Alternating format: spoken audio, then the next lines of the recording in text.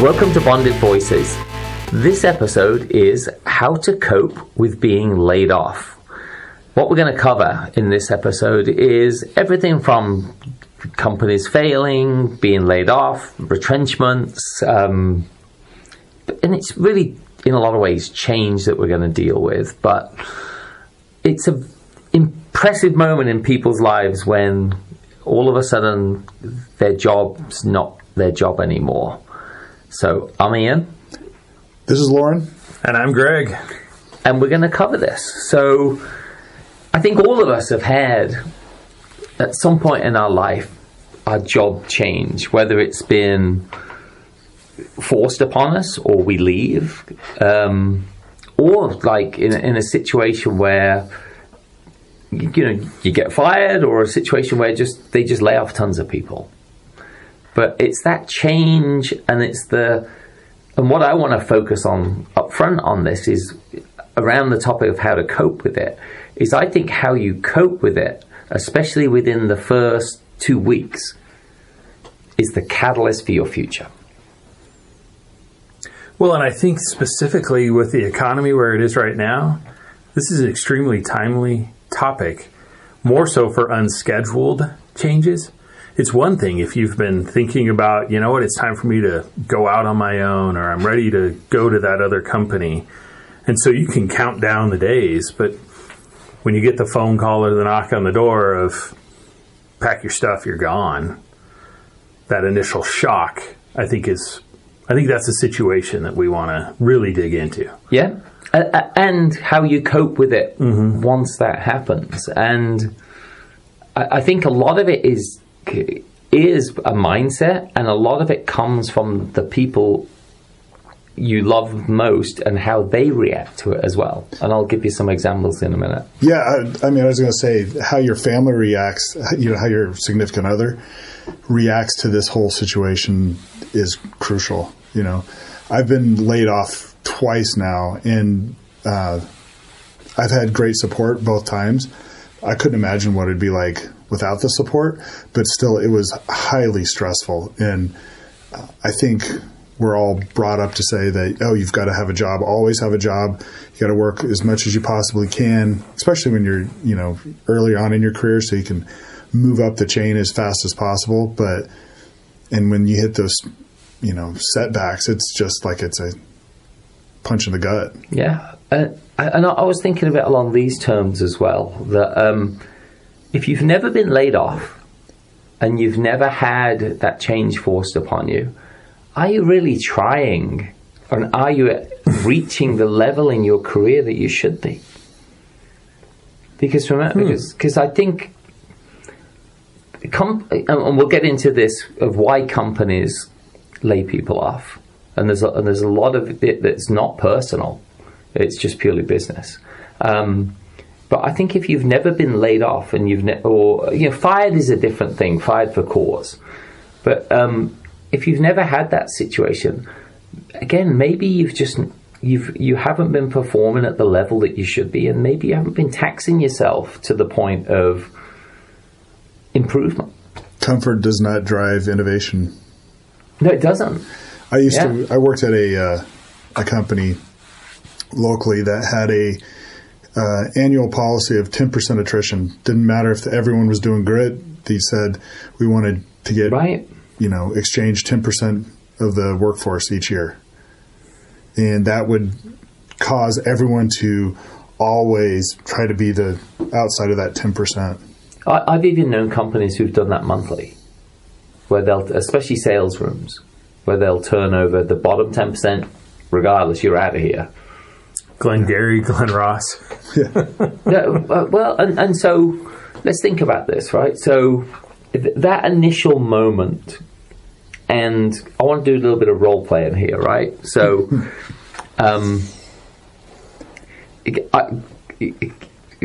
I come home, I'm like, I got laid off today. What's the first reaction that you think most people will say? Oh, I'm so sorry. Right? Greg, what would you think? What are you going to do?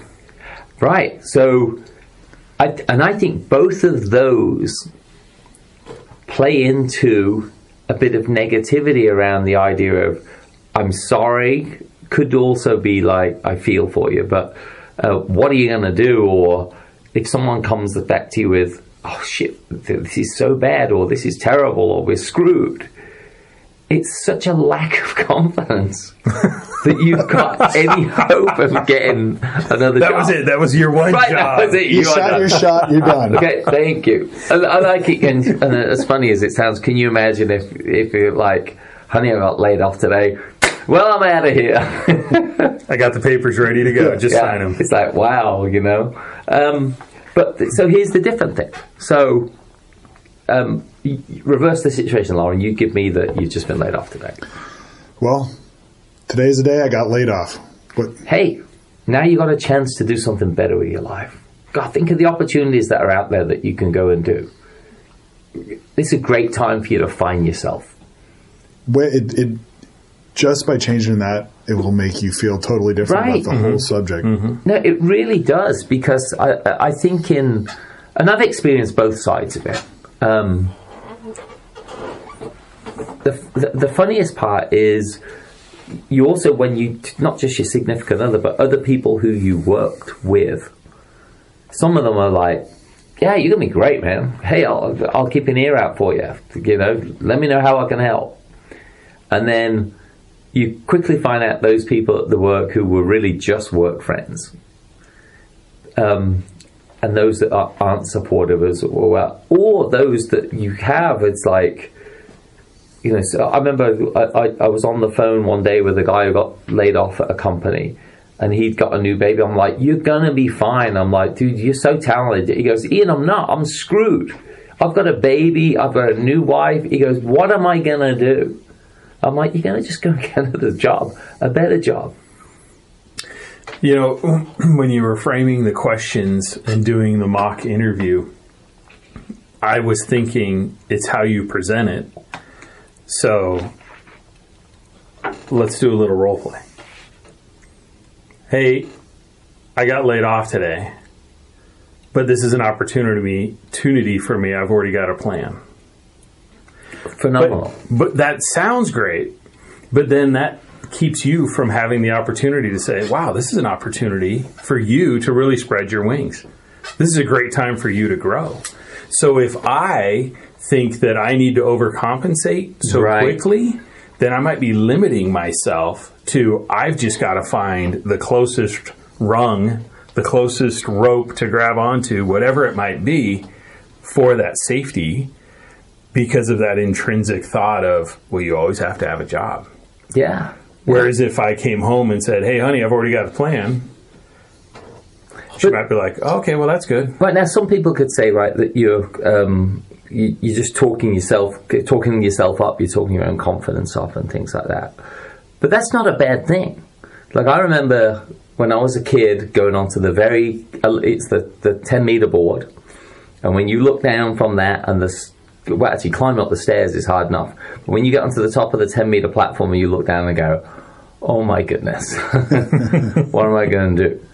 And you do not want to go back down the stairs because all the other people in the pool just boo you and laugh at you, right? So you're like, I've got to throw myself off here one way or another. And you talk yourself into it. But that carries through to a lot of other things in life where self-doubt can kick in and crush you into not believing in yourself. Mm-hmm. And how are you going to be in your next interview? Right. If you're crushed. Absolutely. Yeah, the good positive energy will make the interviews so much better. So much better. That's the reason it's always easier to get a new job while you already have a job. Right, because that's brilliant. That is brilliant, because that's so true. Because you don't have the stress. You're like, hey, if you say no, I don't care. I've already got a job. Right. And that shows through. Yeah, it's that, inner confidence that the future employer wants. Yeah. And again, it's also that old situation. It's like dating, right? If ladies want to date a guy who's already got a girlfriend because they're intrigued with what that other woman sees in it. Mm-hmm. If you're single, why doesn't anyone want him? Oh, yeah. Damaged goods. Yeah, that's where I was going with that. Is that why chicks like guys with minivans?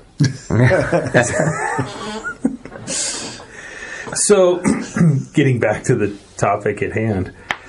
So, if you don't have the time to prepare, so let's offer for some of the friends that are out there sitting around the couch having a cup of coffee with us, what are some things to help mentally prepare? Or is there anything that you can do to help mentally prepare? For it to happen or once it happens? Because I asked that because... That's a great delineation. Right, because every time I've been laid off, I saw it coming a mile away. I knew it was no surprise whatsoever when it happened. Mm-hmm. It was still like, today. But still, it was never like, wow, that came out of the blue.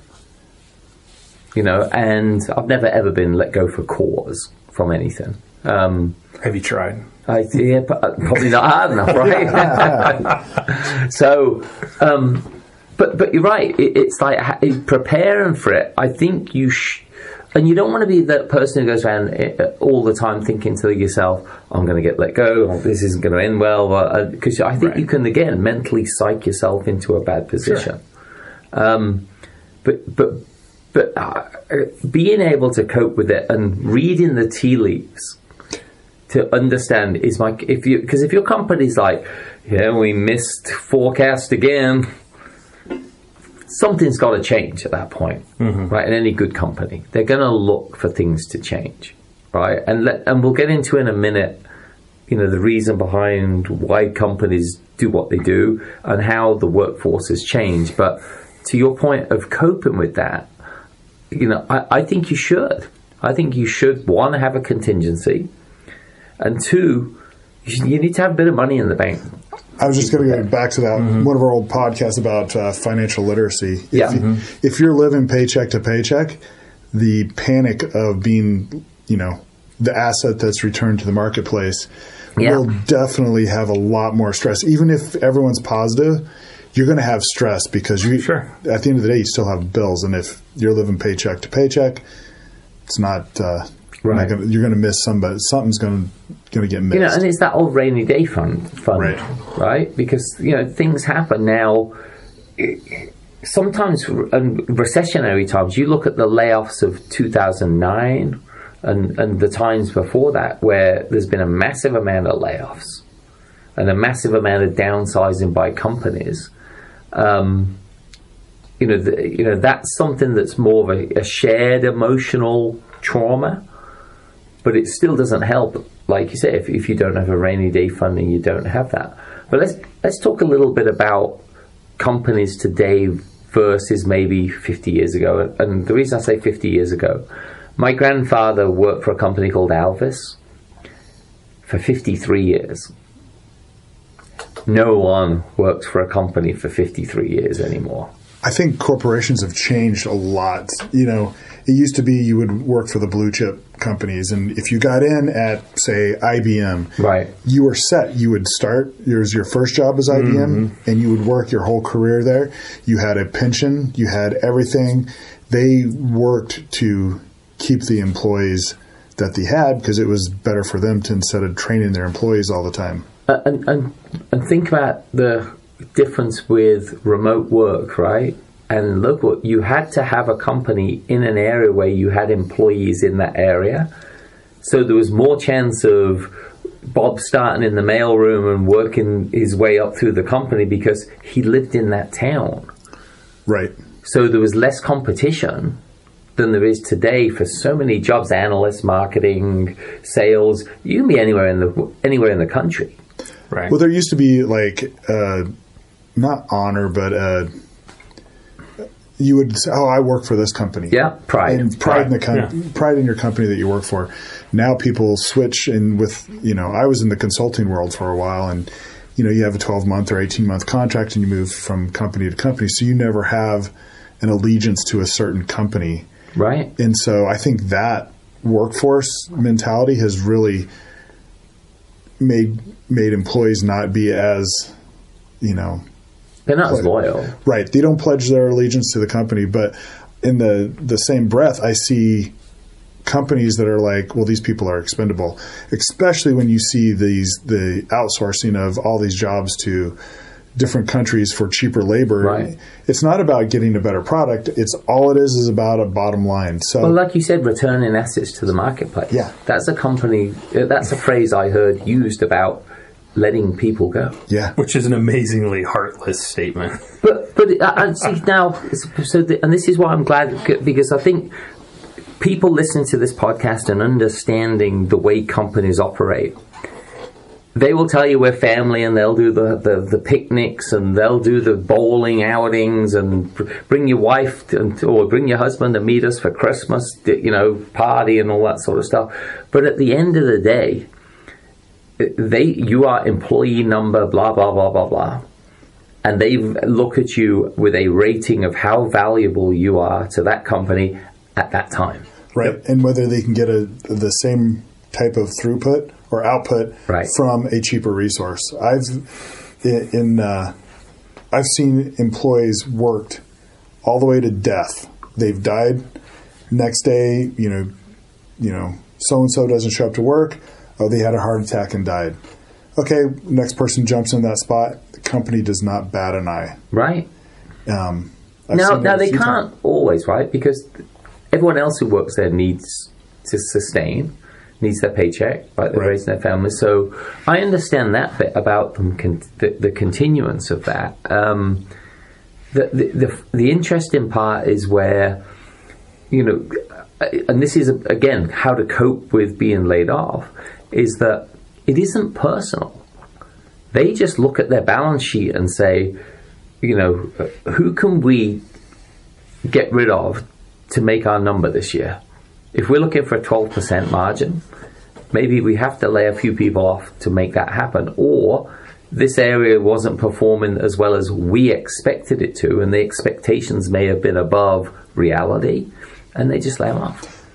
But so in that same type of thought, so companies now, some companies are making profits that are insane, right? So you always hear company X, and I don't want to say X as in Twitter X, but company whatever is making so much money. The executives are making tens and 20 or hundreds of millions of dollars, right? In bonuses. But we need to reduce staff because we need to save money, and that in all actuality will maybe save $10 million, but it's not even a drop in the bucket to the C-suite of executives.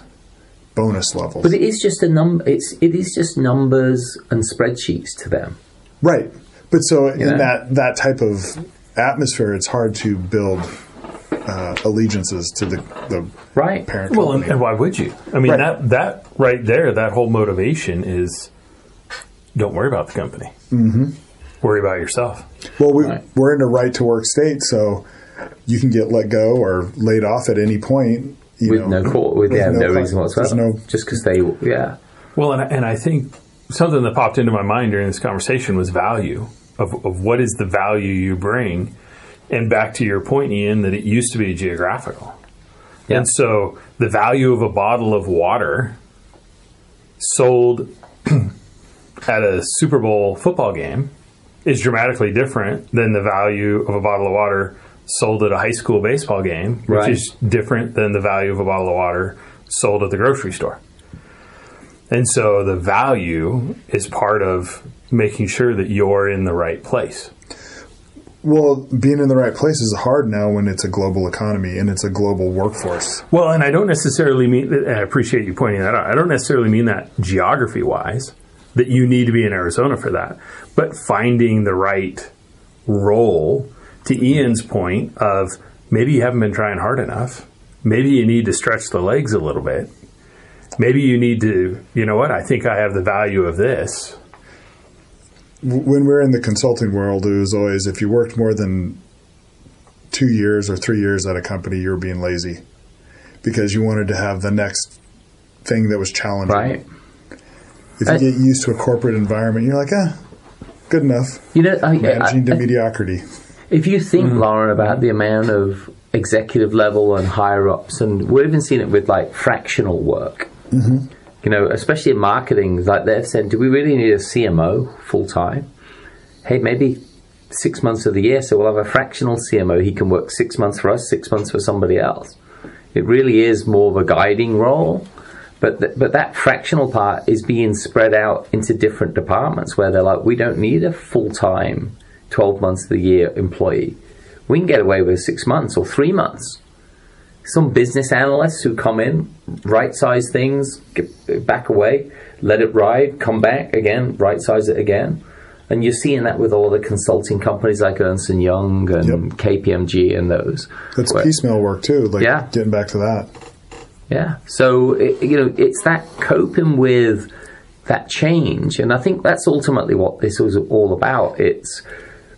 I think the advice for people, for me, is always like, be comfortable with change. Because you'll make it that choice at some point where you'll force change on your employer, and other times they'll force change on you. And it could be that they don't let you go, but they say, we're going to move you into this position, or let you go. You make the choice. And again, you're having change forced upon you, right? Mm-hmm. And so it's constant. I think you've always got to be preparing yourself for. There's nothing more constant than change in life. And to your point earlier, if you're comfortable, you're probably not excelling at anything. Right. You should always be challenging yourself in life. Pressure makes diamonds. Yep. I guess that would be the advice I'd give to someone is if, you don't want to be the person that's laid off. And sometimes it's, unavoidable because the company's going under or whatever. Mm-hmm. But make yourself a valuable resource. Right. Make yourself to... That's a great point. Extend yourself out to different departments in your company and say, hey, how can I help? Collaboration's huge. Continually increasing your training and your skill sets constantly is big. And broadening what you do as well. Not just training on what you do, but broadening that skill set as well. Greg, any last thoughts from you? Well, you'd mentioned the ability to cope with change, and some people find that easier than others. So get to know yourself and understand where you find those pillars of strength. If you're someone that doesn't like to go through change, figure out how you're going to handle that. It might be going to church. It might be going to coffee with a friend, whatever that might be. Yeah. But change is important all throughout life, because if we didn't change, we'd all still be in kindergarten. And then I think as a very last bit, other than your spouse, when you do get laid off or change happens, pick certain people in your life to go and tell who aren't going to be the Debbie Downers who are going to inspire you to... True. I was just going to say, the whole impetus for our group, right? Find a couple of guys or gals that you're friends with, and find somebody you can have a conversation with, confide in, have them help you get a different perspective. Just have friends. Yeah. At the end of the day, you need friends. If you need further advice, you can hit us up on our website at bondedvoices.com. Come on there and join the conversation. So until next time, I'm Ian. I'm Greg. And this is Lauren. And we'll see you again on Bonded Voices.